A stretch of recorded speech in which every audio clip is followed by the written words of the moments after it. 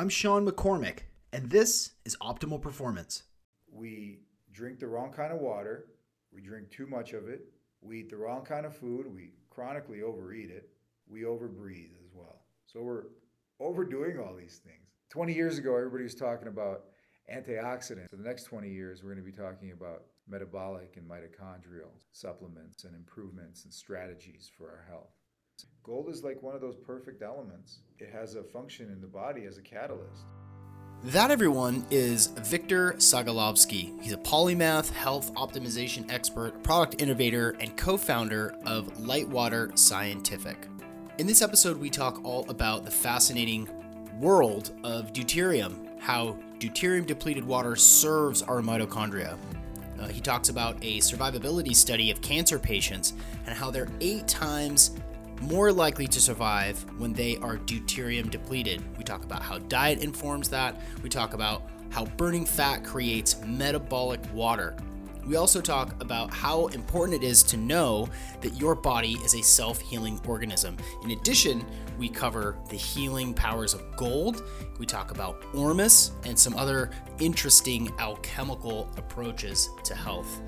One thing that I asked Victor in this episode is, who is deuterium depleted water for? Who is light water for? And he said, light water is for people who can afford to take it and for people who can't afford not to take it. You know, if someone in your family is very ill, maybe they've gotten a terminal diagnosis, maybe they're going through cancer chemotherapy, this might be something that you really, really want to take a hard look at, because it is not that common in the sort of traditional allopathic approach, but it very well may be a saving grace for someone that you love. You can go to drinklightwater.com and use the code OPP to receive 10% off a subscription. One of the more fascinating aspects of this conversation is that this is really early. This is maybe 10 or 20 years ahead of where it will probably be in the future, where people are understanding the importance of depleting deuterium in their body and, you know, the possible potential of deuterium depleted water, or DDW, serving as a health potency drink, a sports drink, because when you are metabolically healthy, when you're metabolically optimal, then that affects every aspect of your life. Okay, before we jump into this episode, I just wanted to have just a quick disclaimer. You know, the ads that I read, the advertisers that I support on these podcasts are specifically curated. I get asked for sponsorship a lot, but I only do sponsorship with the companies that I believe in. You're never going to hear an ad from me for a company that I haven't tested, researched, and support. So when you hear an ad on the Optimal Performance Podcast, you can know that it's been checked out by me over and over to make sure that it's of the highest quality, because as a service to you, not only for the free content of these podcasts, but also the discounts on these products are huge, and I hope that they improve your life. So enjoy. Don't skip through the ads. Just listen to them, because it's good stuff in there. Okay, ladies and gentlemen, without further ado, Victor Sagalovsky. Welcome, everyone, to the Optimal Performance Podcast. My name is Sean McCormick. I'm a life coach, performance coach, wellness entrepreneur, and it's my pleasure to bring to you every single week the world's leaders in the field of performance, so that you can live your life at its most optimal level. Plus, cutting-edge ideas so that you can stay ahead of the curve in an ever-changing world. Let's dig right in. And I'm here with Victor Sagalovsky. He's the co-founder of Lightwater Scientific. Victor, welcome to the Optimal Performance Podcast. Thanks, Sean. Thanks for having me. I want to start with big questions. I'm going to grab people's attention right away. If you could please describe deuterium-depleted water to an intelligent third grader, how would that sound? That's the whole key there, is an intelligent third grader. Most people haven't even got out of kindergarten. But deuterium, you have to know what hydrogen is, right? To get started. So if you understand the periodic table, that's where you got to start, at the periodic table. And you got to start actually at the Big Bang, because hydrogen is still 75% of the universe, right? First element created, still the most abundant element in nature. And so everything runs on hydrogen. That includes our bodies, stars, rocket ships, et cetera, et cetera. So we've established that hydrogen is really important and it's the primary element. Now, there's different versions of hydrogen, and one of those versions is deuterium. And the difference between regular hydrogen and deuterium is that deuterium has a neutron, whereas normal hydrogen does not. Being the first element on the periodic table, it's also the simplest. It has one proton, one electron. So that's what makes it so useful for everything. It's nature loves the path of least resistance. So when you add a neutron, now you've doubled the mass of that hydrogen. And this doesn't work in our biology. Biology is not meant to use that form of hydrogen, which is called deuterium. It's meant to use the protium form of hydrogen.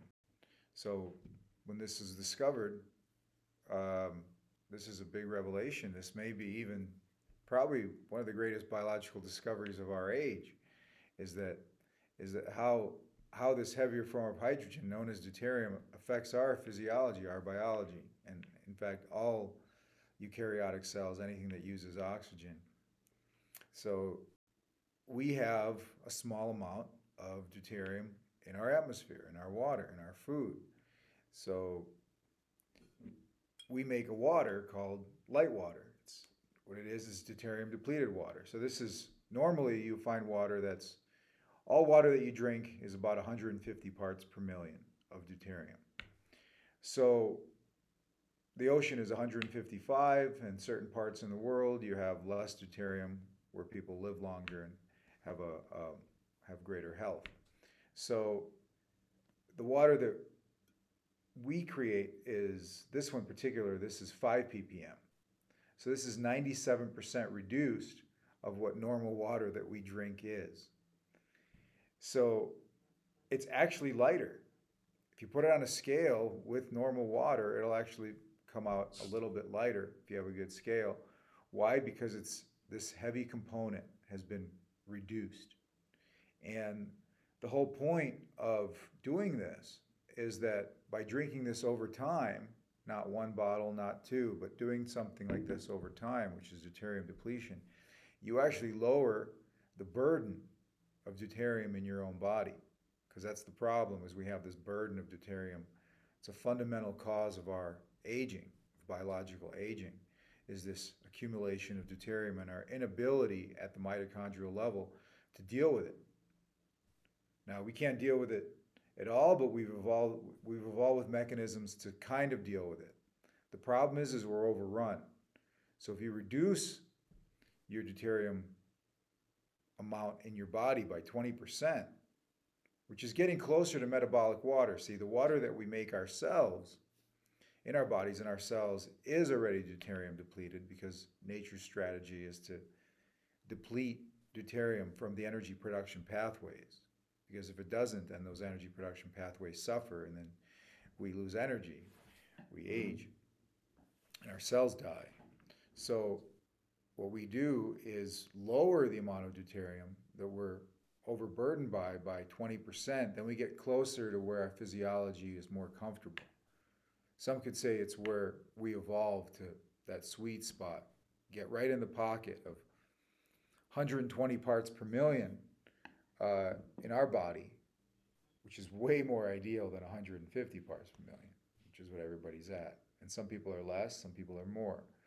And a lot of things become revealed as soon as you start testing your body for deuterium and seeing what most people are, too high. And as you age, it just gets worse. That's the problem. Is that there's no matter what we do in our lives, we still age, right? Everybody can agree on that. Like, okay, nobody has stopped aging as far as we know. So we can all agree on that. So then the question becomes, what can we do to slow it down? Because it's inevitability. But what can we do to slow it down? Well, we have to understand it a little bit more, why we're aging, and then analyze the things all the interventions that we could do that are top-level interventions. And what I mean by that is, what are the things that we do where we'll get a net energy benefit over time? Like, we eat food, we produce calories, those calories are burned essentially to keep us going, right? So that's functional energy. But what about the energy that sustains us over time?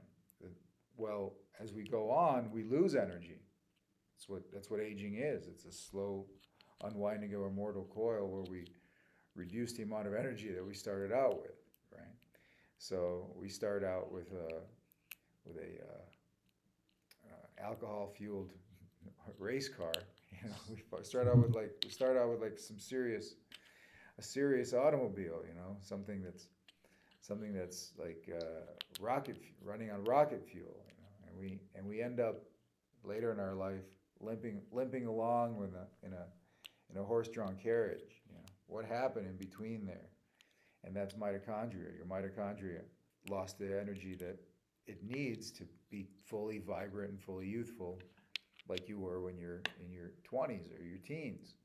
It's only a function of the mitochondria. So that's where energy comes from.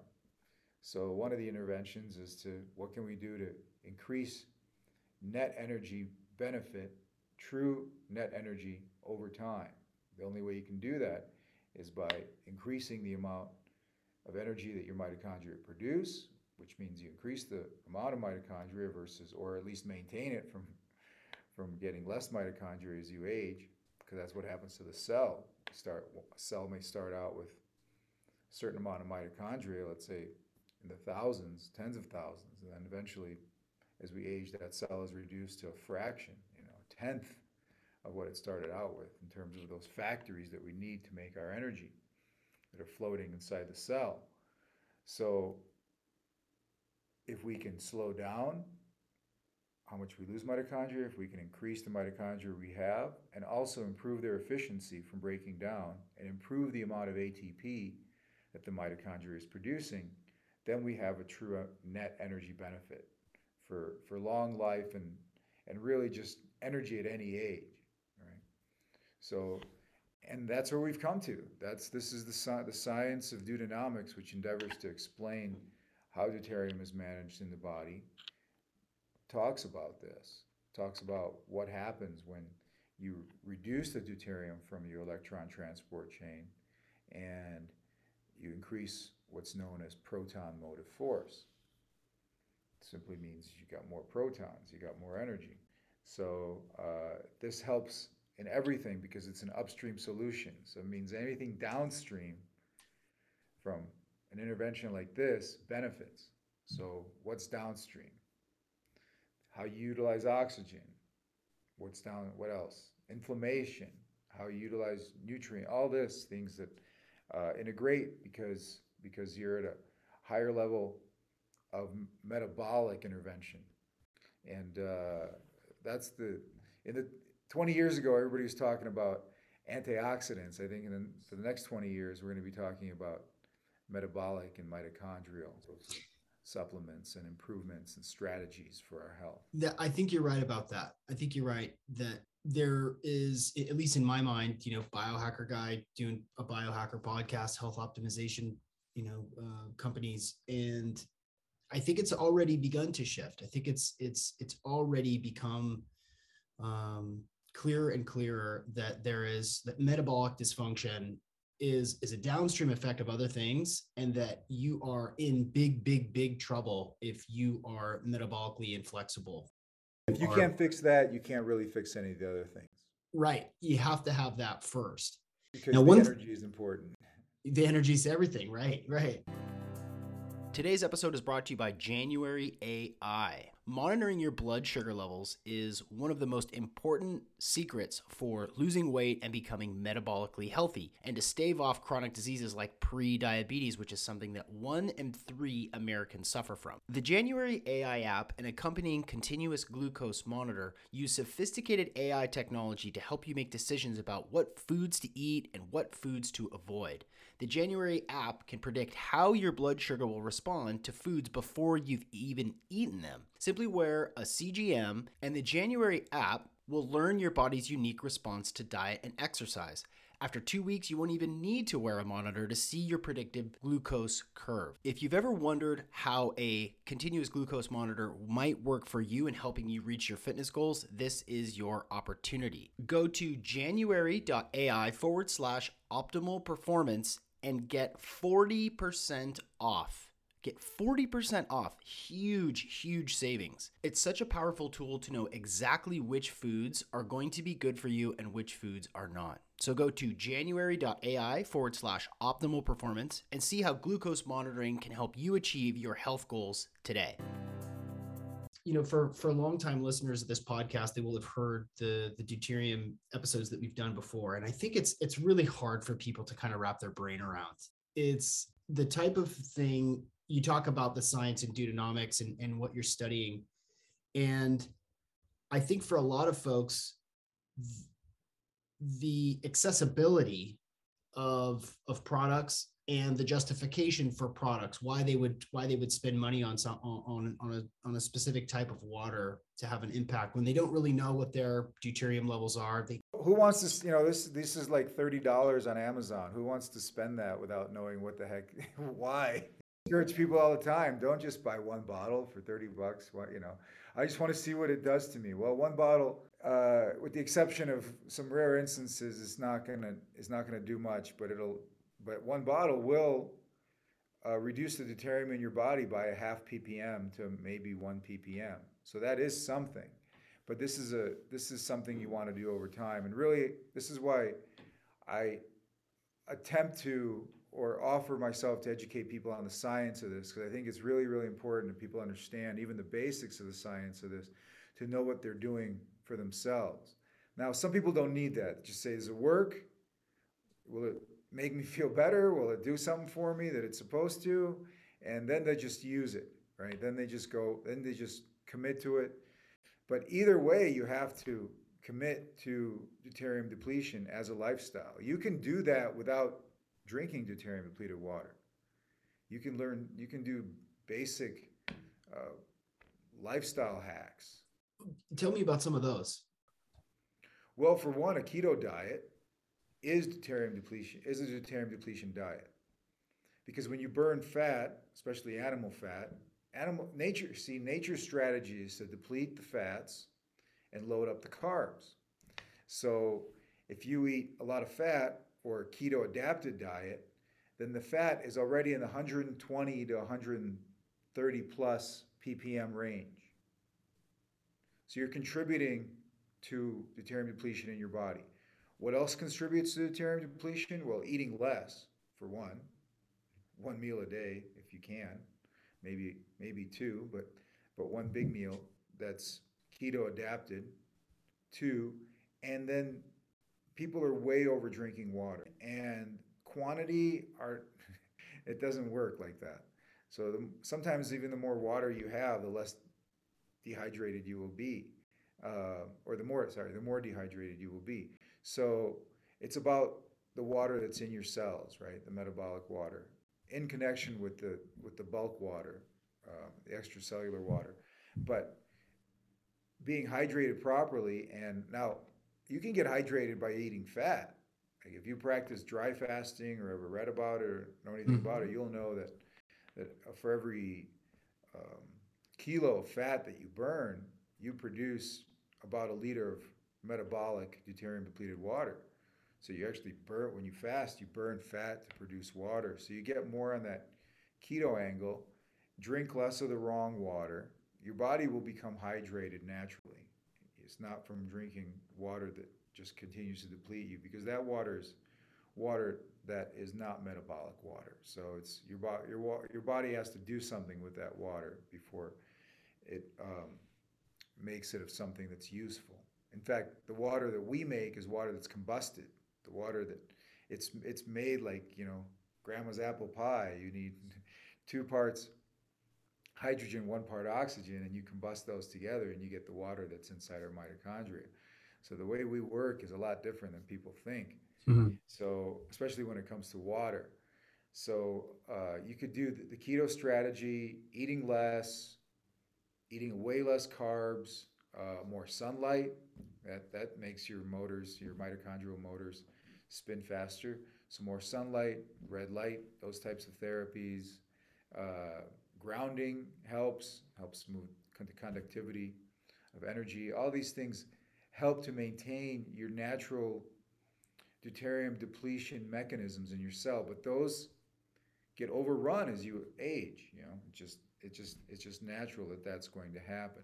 So what's interesting is that you could be drinking a water. Let's say you're making your own water or drinking spring water, and the water is slightly better than 150, which is most cities in the country. Let's say it's about 145 or 140, and then you could test your deuterium levels. And let's say your deuterium levels come out lower than the water you're drinking. That means you're doing well.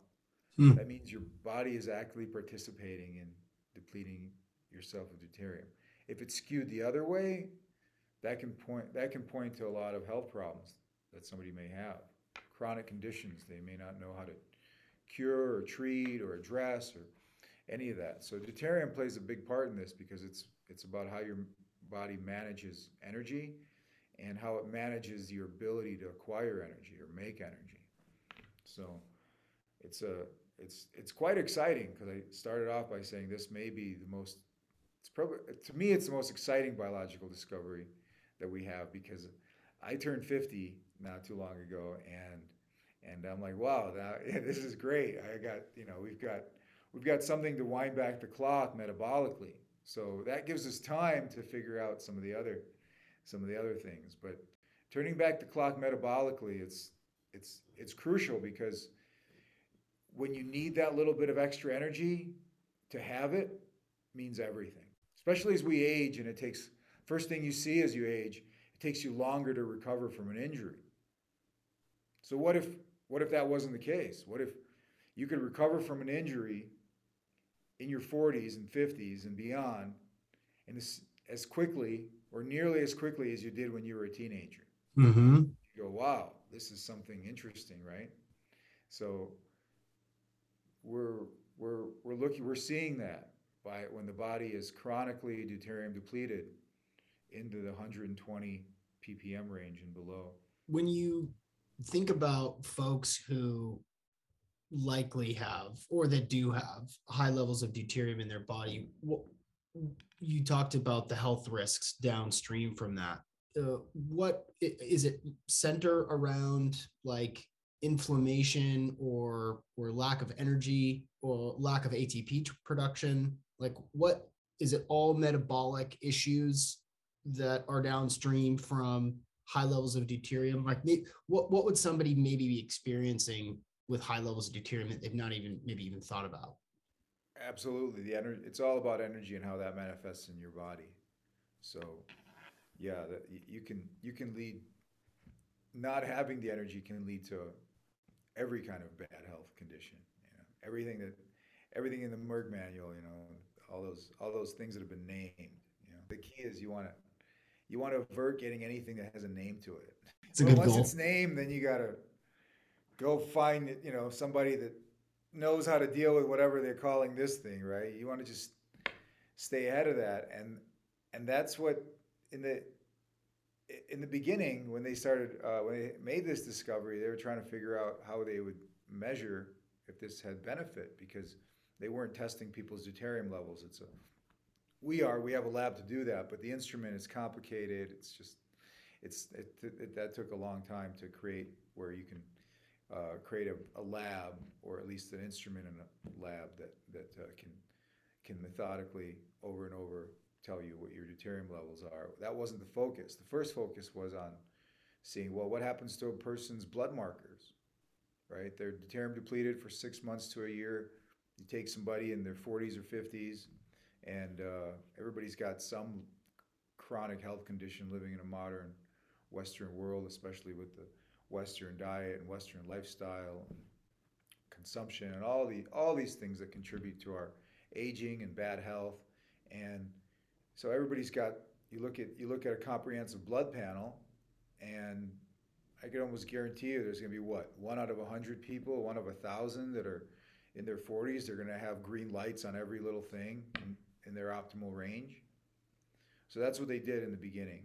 So everybody had something off, and uh, and after 6 months of deuterium depletion, everything just went green Hmm. for this test group, and that has to do with your body's ability as a self-healing organism. Yeah, I love talking about these sorts of approaches to health optimization that are they're meta in their scope. You know, they help everything, right? Sleep helps everything. Stress management helps everything. You know, nutrition helps everything. And when you think about, well, what's more important than my ability to do work, my ability to create energy for myself? It's that's it. That's everything. Do you think that ancient civilizations had lower levels of deuterium? Depending where you live, but it was discovered because there was a couple of populations in Siberia. They were trying to figure out in the 50s why these people, they're primarily living like Eskimos, why they had so many people over 100, like 5 to 10 times more than anywhere else they saw in Soviet republics or Europe. They're just really long-lived people and really healthy to old age, into their hundreds. And they're trying to figure out why, because it wasn't the food, it wasn't the climate. I mean, it's Siberia. Mm-hmm. So, but they finally honed in on it, and they had 20%, it's actually 16% in one particular case, 16% reduction in the deuterium, and this set it all off. This when they discovered this, they started doing all the testing to see, what happens when you reduce deuterium when you give it to a plant and animal versus what happens when you give deuterium to a plant and animal. And when you give deuterium, extra deuterium to a plant or animal, uh, in the case of giving somebody 30% water, which doesn't come in nature, of D2O, deuterium oxide, so 30, it looks like water, tastes like water, but on the third to fifth day, it'll kill you. You'll die. It's Hmm. because deuterium doesn't spin your motors. You're trying to keep it out. That's why it's trying to keep it out, because that's the thing that when you zoom down all the way in and you see what creates energy, you see this thing that's coming in about every 5 to 7 seconds, and everything is trying to keep it out because now it creates a mechanical problem. Now it's too big to go in that motor, and as soon as it does, it causes it to break down, to stutter, to torque itself. No ATP is produced. Enzymes have to come in, constantly repair this thing until it just can't anymore. Just can no longer do it. So that's a mechanical problem. So it took 60 years, 60 plus years to go from, hey, what is this deuterium thing? Well, deuterium was discovered in 1932, realizing we even had another isotope of hydrogen, even in small quantities, tiny amounts, right? 150 parts per million in water. That's nothing. That's 6 drops in a liter of this Hmm. HDO instead of H2O. So we try to remove this HDO, but it's very difficult because it's removing water from water, because it's still hydrogen and oxygen. It's just a different version of hydrogen.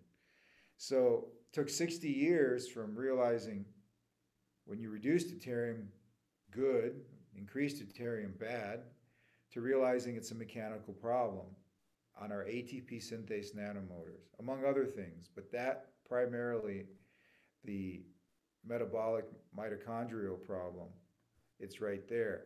And it's a mechanical issue. So we've got this mechanical issue. And yes, people in cultures that have had access, usually in the mountains, away from the hydrological cycle, have less deuterium. Then people that are always active will have more deuterium. So yes, our ancient cultures, they were more active. They really took a big importance in high fat in their diet.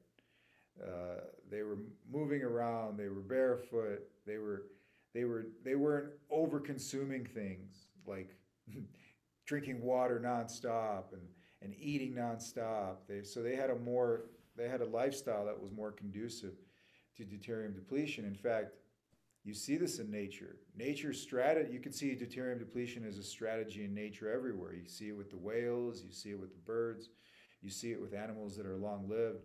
You see this how nature mitigates deuterium. You see how it keeps it in the roots and keeps it out of the upper canopy or the dark leafy greens because it's a weight issue and it's a metabolic issue.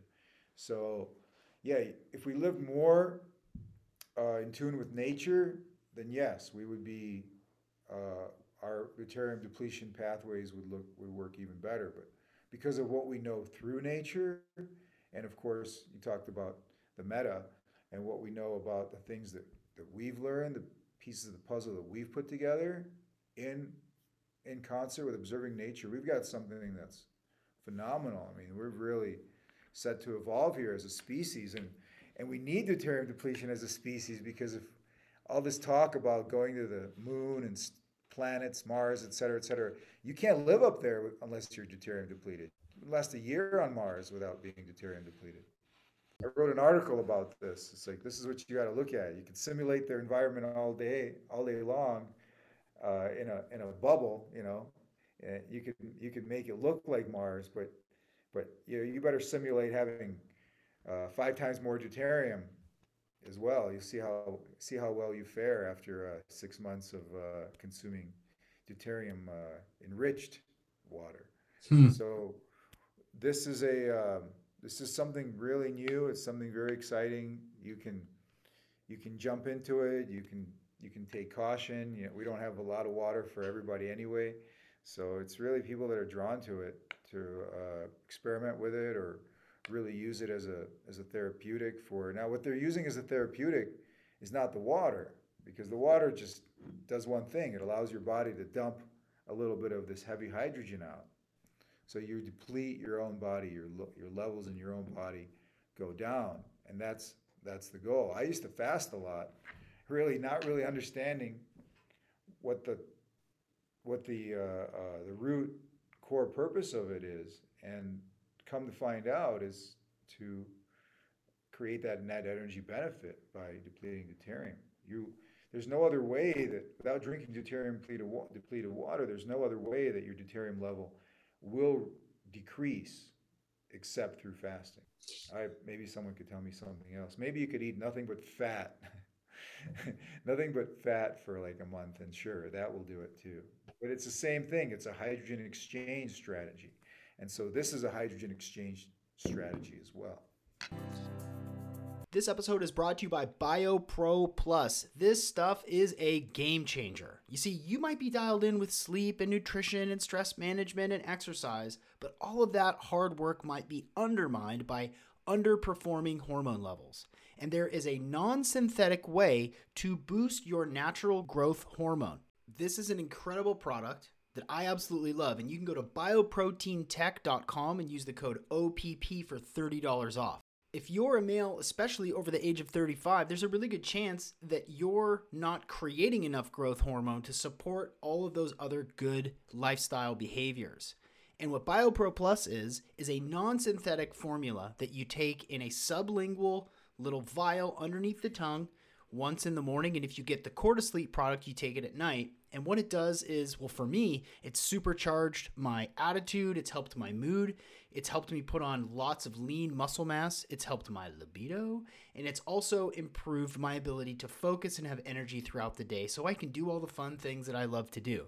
BioPro Plus is a unique product that includes deer antler velvet and amino acids and growth factors. You gotta check it out. Again, go to bioproteintech.com and use the code OPP for $30 off. This product is a game changer, believe me.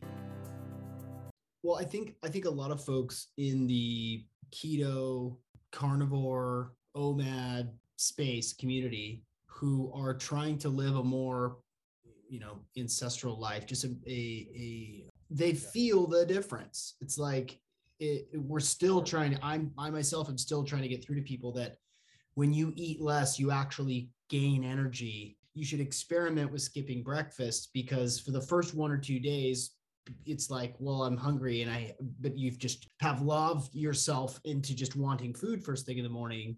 But when you experiment with that, you skip breakfast, then you start to skip lunch, and maybe you're doing an 18-6 sort of fasting and refeeding schedule. you actually notice that you have more energy, you're leaner, you're Oh, clearer, that's your great. skin. I mean, the downstream effect or the sort of implied effect of that is that you're allowing yourself to dump this extra deuterium that you've been accumulating over the years. It just makes sense. But do Yeah, you you think? know what? Even if you don't do deuterium depletion as a strategy long term, and you do practice fasting, break a 3 or 5 day fast with DDW. It's a ball game. Speak to that. Do you have examples of breaking a 3 or 5 day fast with? I did a 5 day dry fast, so no water or food, and uh, and I broke it with DDW. So that was. And then what? Did you like go run a marathon or do all the yard work or? I've got plenty of energy. I'm very practical in how it's used, meaning that my lifestyle demands it. Flying around everywhere and just working nonstop and doing things physically and non-physically, mentally, and just trying to feel good. The goal is to feel good all the time, right? Like you can't lie to yourself. Like, do you feel good? Can you be honest? I'm honest. I feel great, and I put myself on a very rigorous schedule, and I like that. I strive on that, and because I have the energy for it. So it doesn't. When you have the energy for things, it doesn't stress you out. It stresses us out is like, oh, because you're inside, it's like I don't have the energy to do this. I'm scared, but if you do have the energy to do it, everything is possible. So Hmm. usable energy is important. I ran marathon earlier in life, and I did a lot of things. I was very, very many triathlons. All that. I was biking, running, swimming all the time, but I did it. So the point is, can I do it? Can I do it again? Yes, I can. And sometimes I do, but it's not a lifestyle anymore like when I was in my 20s because I did it. But I think for me, in my 20s, just to back up a little bit, the I was like suboptimal and pretty much sick throughout my teenage years. Hmm. So when I figured things out, uh, got got a little more adapted at human biology and how it applies to myself. By my 20s, I had like a renaissance of doing all these things I wanted to do as a teenager, like athletics. And it was 10 years later, but I was still able to keep up and perform at that level because I missed out on that when I was a teenager. I didn't know why. So when I finally fixed myself, so now, you know, fast forward 20 years, I'm 50.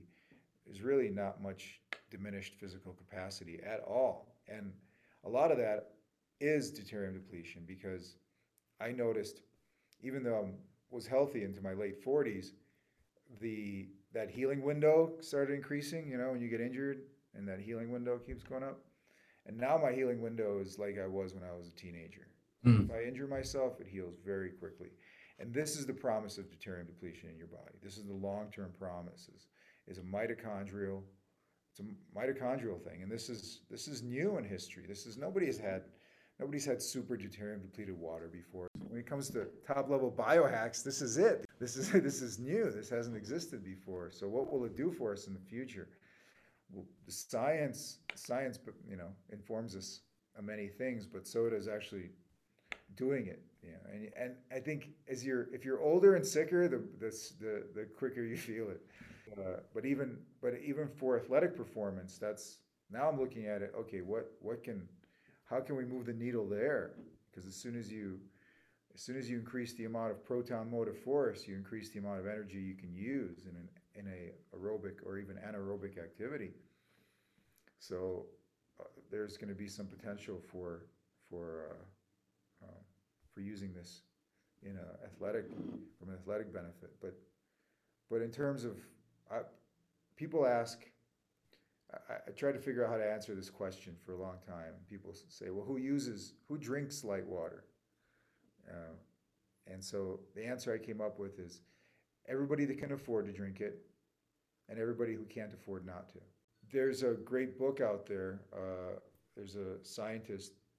He wrote two books actually. You could look him up. Dr. Shumlai. He's a Hungarian. He has a competing DDW brand comparative to ours, but he's been doing he's been doing research for 20 plus years in specifically oncology. Cancer is his specialty as a doctor, and he was using deuterium depletion as an adjuvant for people.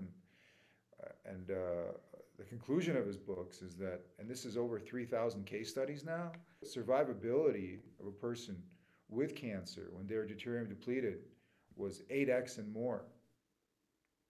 His research. So his new book is out this year. It was he wrote a book 20 years ago on his initial research, and now he's updated it after 20 years. I would show it to you, but I don't have it here with me.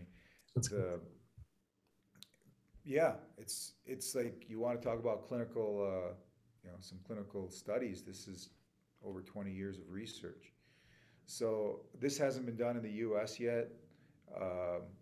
Plus, we want to keep the focus, the deuterium depletion. Obviously, the water is the way that you get there quicker, or get to levels you would just be impossible to get to. Not entirely. If you go to Antarctica, you know what the deuterium level is there? 89 parts per million. It's incredible. So people that go live there for 6 months at a time, they don't know why, but they have little health miracles that happen to them. Things go, aches, pains go away. They don't realize why yet. Maybe some of them do, but it's because the water they're drinking there is deuterium depleted. Is it melted ice though? It's not like, where are they getting this water? That's the water that it's like that's what the planet was 80 million years ago, and that just locked up. That's so it's a time capsule of what it was like back in. So yeah, they're getting it everywhere. A little inland, and it's 80. If you drill down to Lake Vostok, which is one of those lakes that's miles beneath Antarctica, it's very interesting because there's some heat source, so it's like in 60 degrees. It's an ancient lake, and they got samples from there, and that was 85 parts per million. So this is a time capsule of what our planet used to be like. And then, so you start looking at this and go, does that explain why dinosaurs were so big? Why plants were so big? It's deuterium. Deuterium make things grow slower. Won't reach maturity as fast. So we've actually shrunk down as animals on this planet. We were massive before, and this can be argued. Humans were a lot bigger than we are now too. So we've just been shrinking down, and is this correlative to the fact that our deuterium levels have been slowly, incrementally increasing, especially in the last 100,000 years? So these are the questions and these are really great questions and so important, because what we have here is something that, yes, right now, today, it's expensive because it's hard to remove it. But in the future, it's something that will not be as expensive. And so can you imagine drinking water that's 20% lower in deuterium as a strategy over a decade or 2 decades? What that saves you, a long period of time like that, is huge. It's huge. Like we live in Fadsville, right? We try something, then we move to the next fad, this fad, that fad. But think about a long-term fad. Long-term, do this for 10 years, 15 years. And so you see this when you go to places where people are, let's say they have 100, instead of 150 ppm coming out of their tap, because it'll be the same thing out of your RO or your distiller or your spring. Instead of 150, let's say you've got 139 coming out of your tap. What does that do to a person or a family or a population over a period of a decade or two? And you could go to those places in the United States and you'll see that they have less disease, longer lifespan, they're more outdoorsy, they have plenty of energy, or more so. And this has been statistically correlated and shown in various studies, because there are places in the U.S. that have 10 to 15% lower deuterium than other places. So yeah, so this is exciting because it's looking at what type of water your body wants and what is the deuterium level of the water inside your body. Come to find out, it's 50 to 70% less than what you're putting in.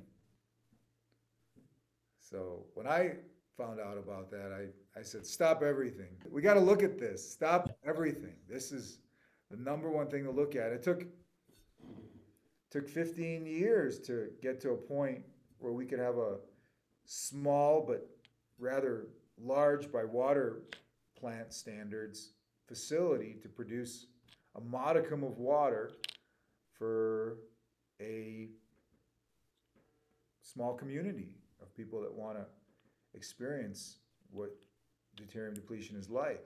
So that took 15 years. That took a lot. Like I said, it took 60 years from realizing this is really important to understanding why or how it works or how deuterium is damaged.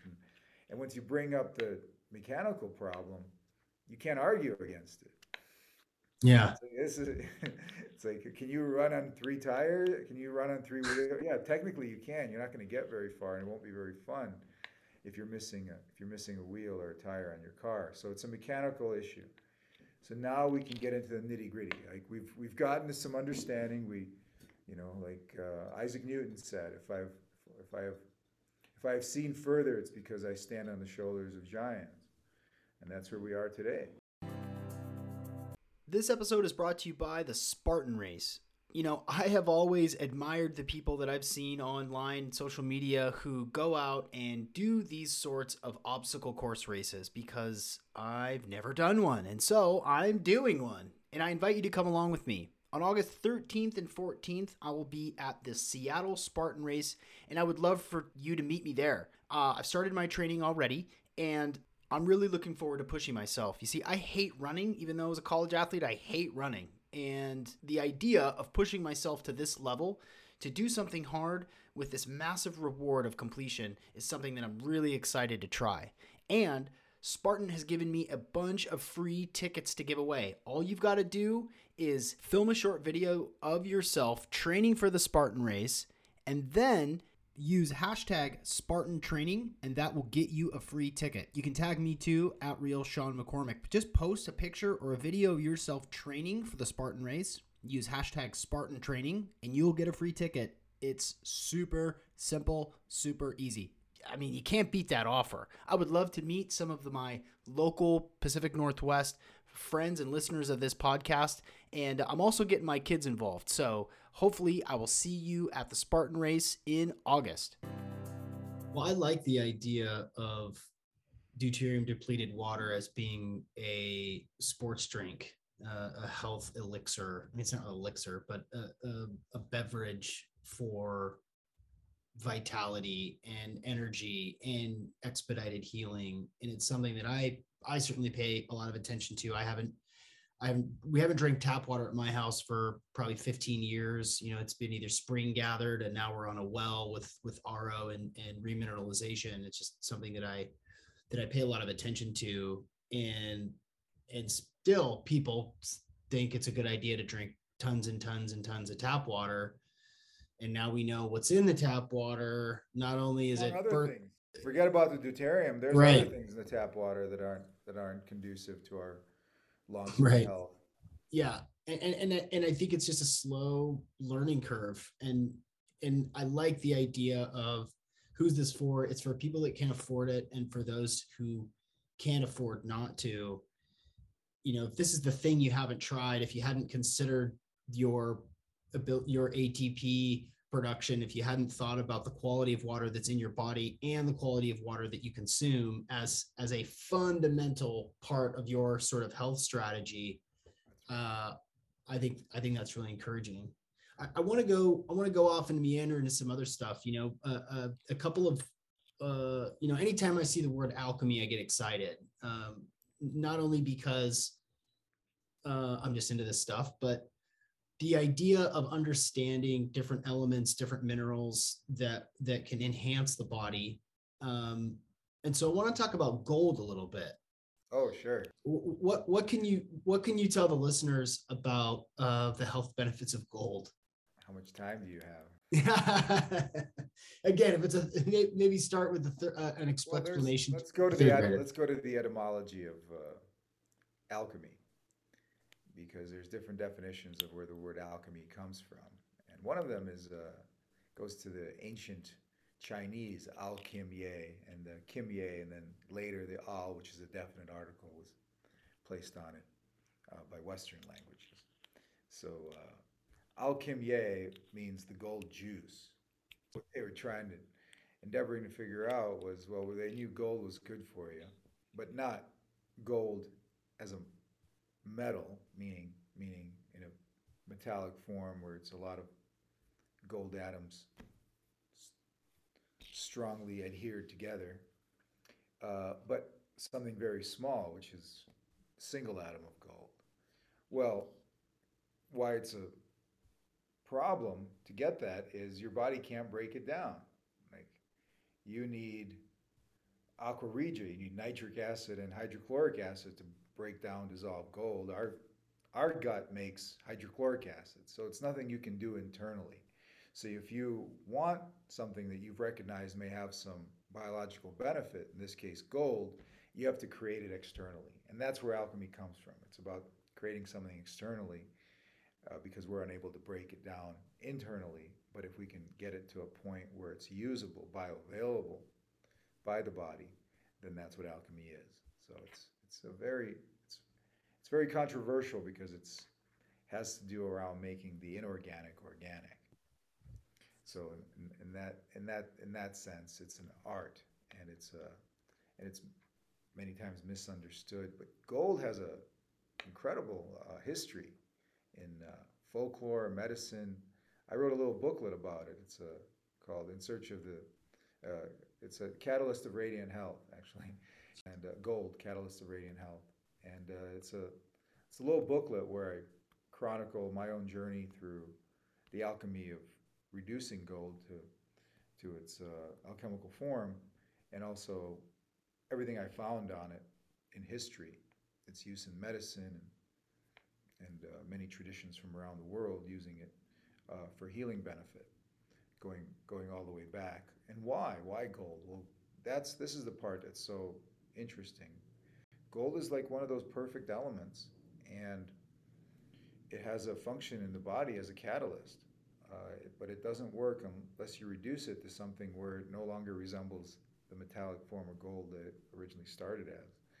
So that's a little preview because there's a very very long conversation. But it's like our potential where gold is it's impervious to things like we strive to be impervious. It's also very strong, but it's also quite malleable too. You can shape it very easily. So it has a lot of human qualities. The other thing about it, what's interesting, is that it's the only metal the body will not reject, meaning that your body, when it's exposed to gold, even in metallic form, it doesn't have an inflammatory response.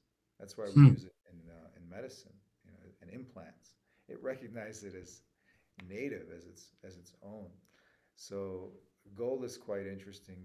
The alchemy of gold, getting to the point where you can reduce it down to uh, into the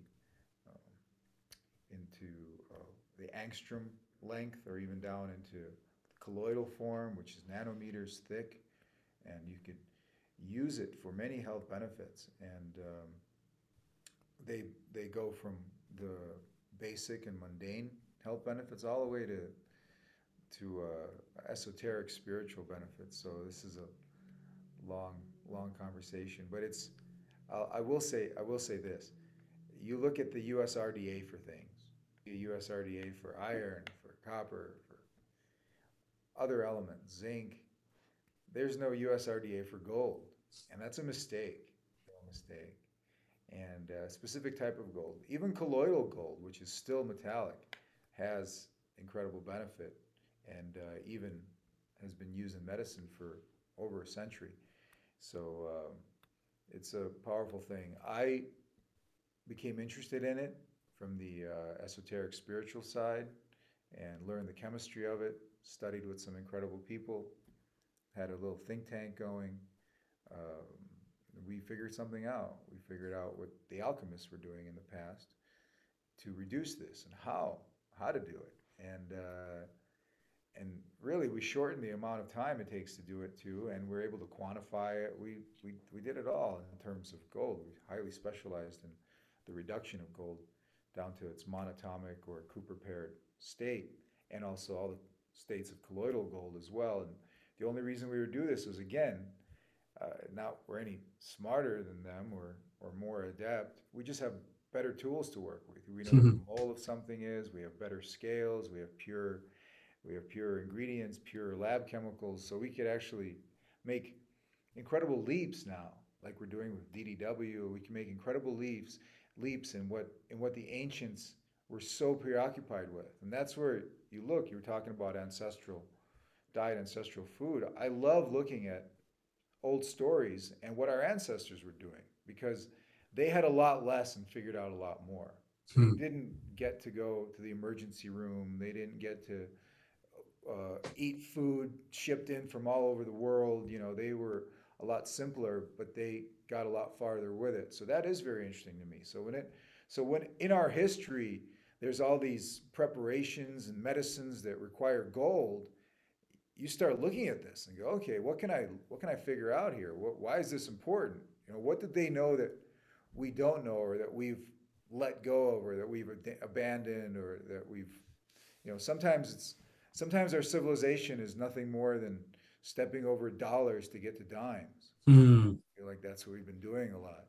So let's revisit some of these things that we've overlooked, that have just been shouting at us from the history books and from our own innate knowledge, you know, our collective unconscious.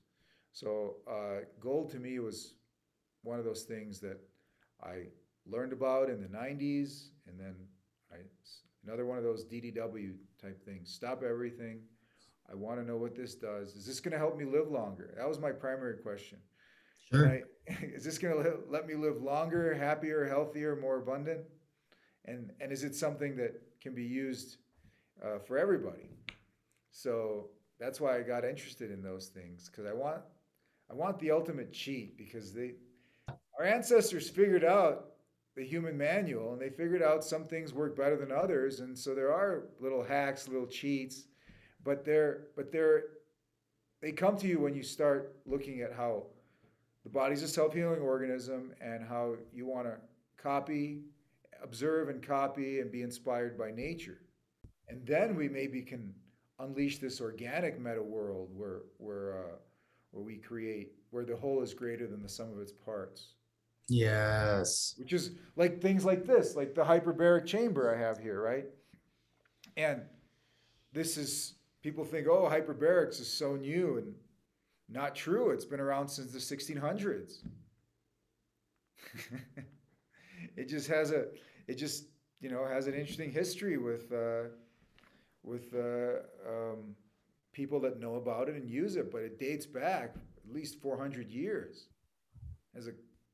And in this century, they had 5-story buildings that were looked like an Epcot Center in the 20s of hyperbarics, as advanced or even more advanced than we have now. You just took a look. We're at a point where we can get to things faster. Everything in our world is faster. So we have a extra responsibility to not abuse this, and to use this as a tool to help us slow down, because that's what we need to do. As our world moves faster, we need to move slower. Yeah. So even in alchemy, it's quite poetic, but it applies to meditation, it applies to life. In order to create the monatomic element of gold, you have to slow down, and you have to stop all that activity, you have to come to a place of rest. So only in that state of pure rest do those bonds loosen and dissolve. Otherwise, you can't do it. Everything is always in motion. So you have to get to the path of least resistance, get to that point of stillness, and only in that moment of stillness will those bonds release. Just like the bonds of our mind, same thing with gold alchemy, same thing for anything. So we're trying to slow down and create more space, more space in our body, more space in the spine, more space between the breaths, more space in our mind to absorb all this incredible knowledge and information that's coming at us at light speed. The novelty factor is intense. There's very little habit now, and it's all novelty coming at us, new things to absorb and learn.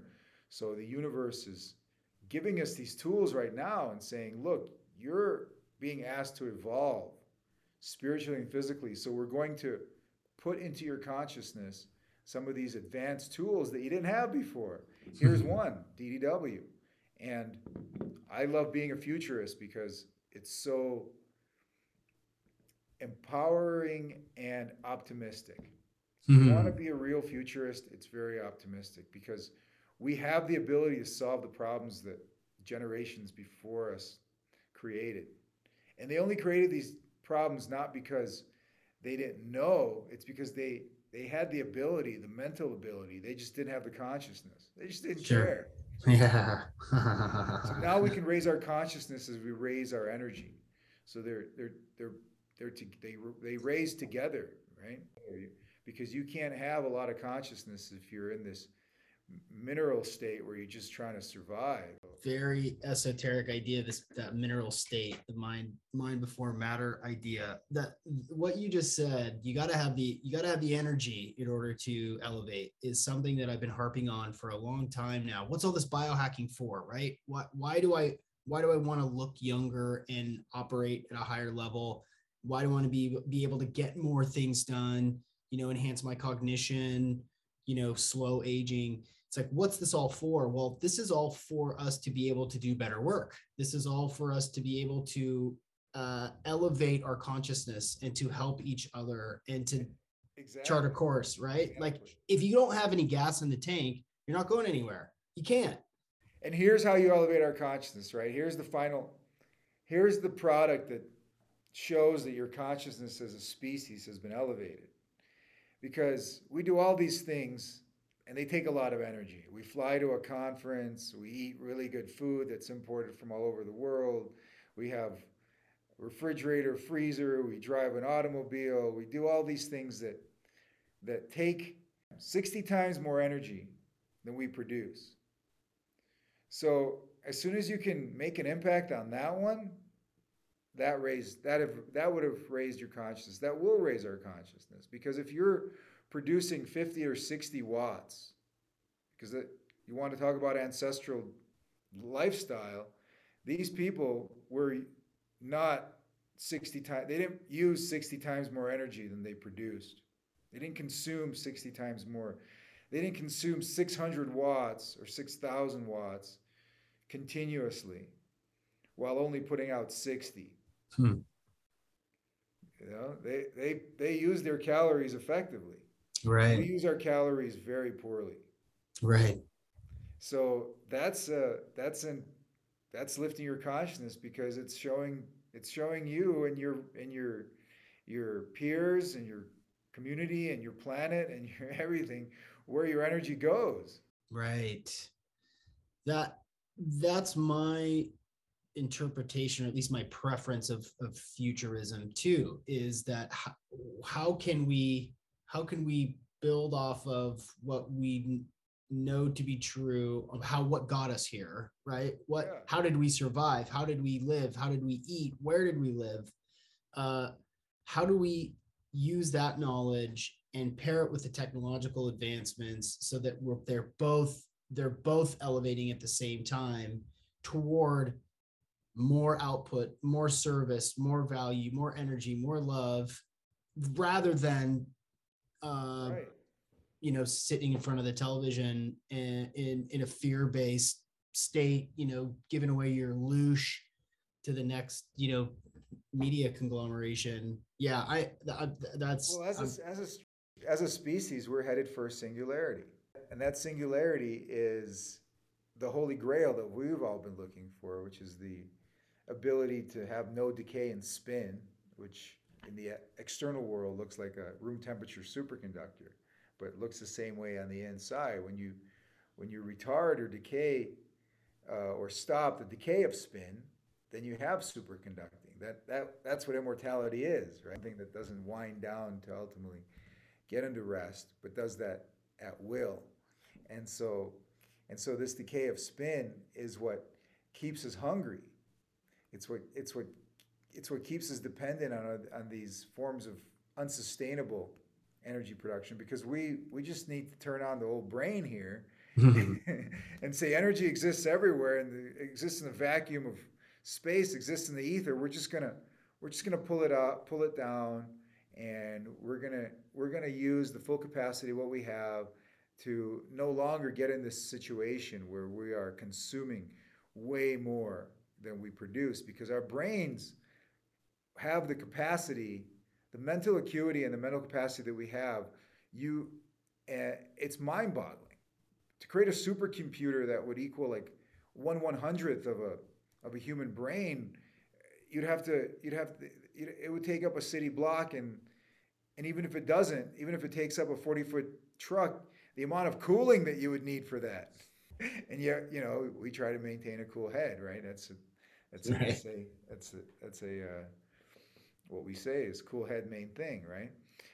We cool this thing down that's a supercomputer, and it's got the answers to everything. It's got the answers to sustainability, free electricity, immortality. It's got it all. And we got to turn it on, and it means it's like it doesn't work without this, So we got to figure out how these things, and you got to turn it on as a species too, and then Yeah. and they do that incrementally, because look at the evolution. We've had so much more time in the limbic brain and the reptile brain, Right. and then very little time in the frontal lobes. When you look at just how much time frontal lobes have existed on the planet versus just the reptilian brain. So we have a lot of slow catch up to do, but we got to do it quickly, because we have to really supersede our ability to make mistakes, because that's the history of humanity, is just one big mistake after the other, but then aha moments here and there, because Yeah. nothing was invented by oh, I knew I was going for that, and it's more like, Right. what's this? It's a cherry on top. It's an accident. We're a series of happy accidents, and so we have to take advantage of this, because we have that ability to create a better world for the planet. That's why we were put here, right? Not to we're put here to mind others, to a turtle's on its shell, turn it over, like, hey, that guy, the human, that's what he's here for. But instead, we're just trying to figure out how to, we're clamoring for energy, because the beginning of humanity is all about in a fight for resources. Cain killed Abel. What's that all have to do? What is that a symbol of? Well, a symbol of control, of dominance, and energy, calories, agriculture. It's always been a battle for energy, because that's the mitochondria has made this deal 1.45 billion years ago with the rest of your cell, and said, you give me energy and I'll give you water and I'll give you ATP, so you can grow into more complex organisms, more and more and more complex organisms like we are today. That didn't come overnight. That took billions of years of evolution. So now we're at this quantum leap. We're here at the beginning of this giant leap that we're about to take. And so we're getting all these tools come down to us now that you can't ignore them. Yeah. And some of them are ancient, and some of them are, giant hyperbaric tubes behind you. There's so many tools that we can tap Well, into. the hyperbaric is, what is it doing? It's trying to replicate an ancient time. You had slightly more, when you had a little more oxygen on the planet, certainly. You also had a different atmosphere. In those times, the atmosphere was thicker, so you had more hyperbaric pressure. Maybe in order to increase our lifespan, it would be better that we are at 1.1 or 1.2 atmospheres over time, one generation, two generation, enough so that contributes to our longevity. And so we look at what happened in the past, and sure enough, our atmosphere during that dinosaur time, when things grew so big, we had a slightly more pressure in our atmosphere, so slightly more oxygen and more carbon dioxide. So here's what we do know, just to loop it all around, is we drink the wrong kind of water, we drink too much of it, we eat the wrong kind of food, we chronically overeat it, and we overbreathe as well. That's another problem. So we're overdoing all these things, and now the the the greater wisdom prevails because of people that share real knowledge, like you and other people that are talking about these things, reasoning these things through, really, and then bringing out and then making the information available to others, saying, well, hey, look at this. This is something that maybe it didn't come down in the textbook. Maybe only a part of it did, but this is Yeah. something that we should all look at because we learn through observation. We see, what is this person doing, or what is this animal doing, and can I copy this for my own benefit, right? The sincerest form of flaherty, right? I know that we're kind of getting on in time. I have a final fill in the blank question, and then I have a preamble to that question, but I don't want to quit this conversation without at least touching on Ormus. I've been fascinated by it. If it's come up in textbooks, I've gone down the rabbit holes online to try to understand what it is or what its uses are. I've read a lot of Steiner. I'm learning about. Can I give you a elevator pitch? Please. Because the word Ormus, it's an acronym for orbitally rearranged metal understudy, also ORMES, orbitally rearranged monatomic element, or M state element. And what does atomically rearranged mean? Well, in terms of gold, it has electrons, right? They're all spinning like planets spin around a sun. So you have a 13th one. It's called a valence shell. This is what it allows it to bond with all other atoms of gold or any other metal or whatever it may be. It's those electrons pair, and so you've got this valence shell. And when you make something into Ormus, you take that valence shell and you suck it in. You pull it into a lower orbit. So now it's no longer available to bond in the traditional chemical bond way to another element, another atom of another element. So it's very much like when you see a ice skater and you see her spin, and then she tucks in and she spins faster. So by pulling that valence shell into a lower orbit, you actually increase the vibration of that element as well. And so this starts the class in Ormus alone. They say, this has been proven, that when we die, 21 grams disappears instantly. Where does it go? Just instant. That 21 grams is that spirit matter, that Ormus that we have in our brain. And that's that. It exists and I've seen this in the lab, it exists in like 2 dimensions at once. It exists in our temporal dimension here, and then somewhere else as well. And this gets into the esoteric part of it, that it's not 100% local. So that's fascinating, because we also exist in another dimension. Yeah. That's our hunger for the divine. We wouldn't be preoccupied with God if we didn't have pre-existing knowledge. So something, we wouldn't ask a question if we didn't have experienced something akin to what stimulated you to ask that question in the first place. Yeah. You have to have some a priori event that even made you interested in it. It's not fair to try to collapse a conversation about Ormus into a few minutes. I've read. It would definitely get somebody interested in learning more about it, pondering. Yes, it's a new class of element that also hasn't had much devotion to in the mainstream science part, but there's probably a good 30-year history of modern use and modern research in Ormus. Does it have anything to do with burying horns in the ground on full moons?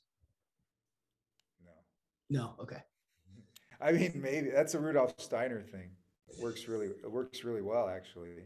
And there's Rudolf Steiner was quite brilliant, incredible. Yeah. creating biodynamics among other things. But when it comes to Ormus, like I said, you want to now everything exists in nature too, right? So if you go to a so how do you find Ormus in nature? Well, again, you have to go to that place on the earth or those places on the planet that have created a condition so that energy has been stopped or that it's been put into a state of uh, reduced, the entropy of that area has been reduced, so it's a stillness. So it's a, in this particular case, like a negative vortex in nature. You have different vortexes, like you may be familiar with. Sedona has a number of vortexes, and you can actually Hmm. see that by the trees nearby. They're all Yeah. spiraled and curled. So there's these vortexes. Some vortexes spiral up, some vortexes spiral down. The ones that go down, even though you can't physically be on there for too long because it actually taking electrons and energy from you, but it creates a condition that allows stillness so energy bonds can be released. It's a negative entropy. So that's that's that is so important for us because like we were talking about the brain, how is it able to exist like a supercomputer and still stay relatively cool? Well, this presupposes or this postulates or the premise here is that we have this superconducting element inside of us, and then maybe we can put in more of it that would increase our ability to vibrate at a higher level. But that's the hypothesis, and that's what everything is shown to us is that we carry some of this very exotic matter, superconducting, exotic, high spin state, room temperature superconducting matter inside our very own brains and in our bodies. And so this is why people were interested in the gold juice or alchemy. Fascinating stuff. I might want to have you schedule again because there's a lot of other directions I want to go with this, and I'm so impressed and interested. But we'll have to put that off for another day. Cool. No, I enjoyed it. I enjoy talking with people about things they're interested in that I may know about. I just assume everybody already knows this stuff. Yeah, they don't. No, they don't. They don't. Where before I ask the last question, which is a fill in the blank, where should people go based on the things that we've been talking about? Where would you direct them to go online?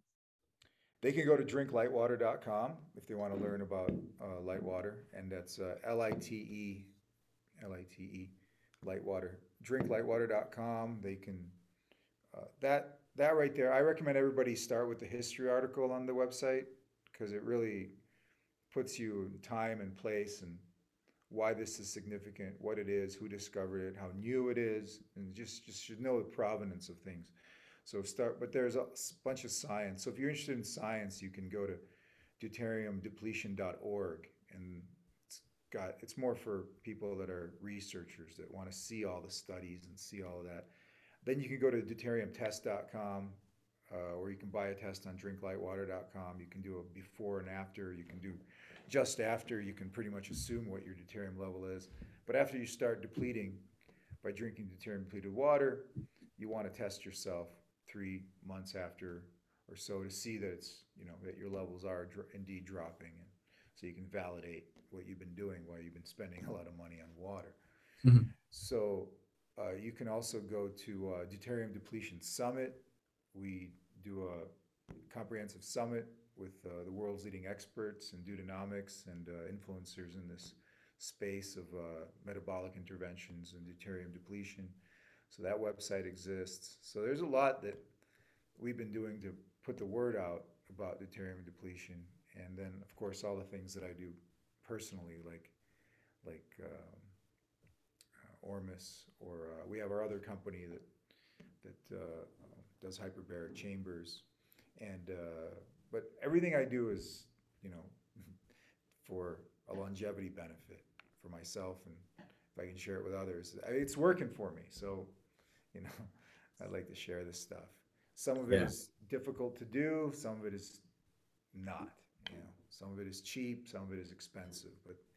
But first and foremost, those are I haven't really made myself that available except through Lightwater right now.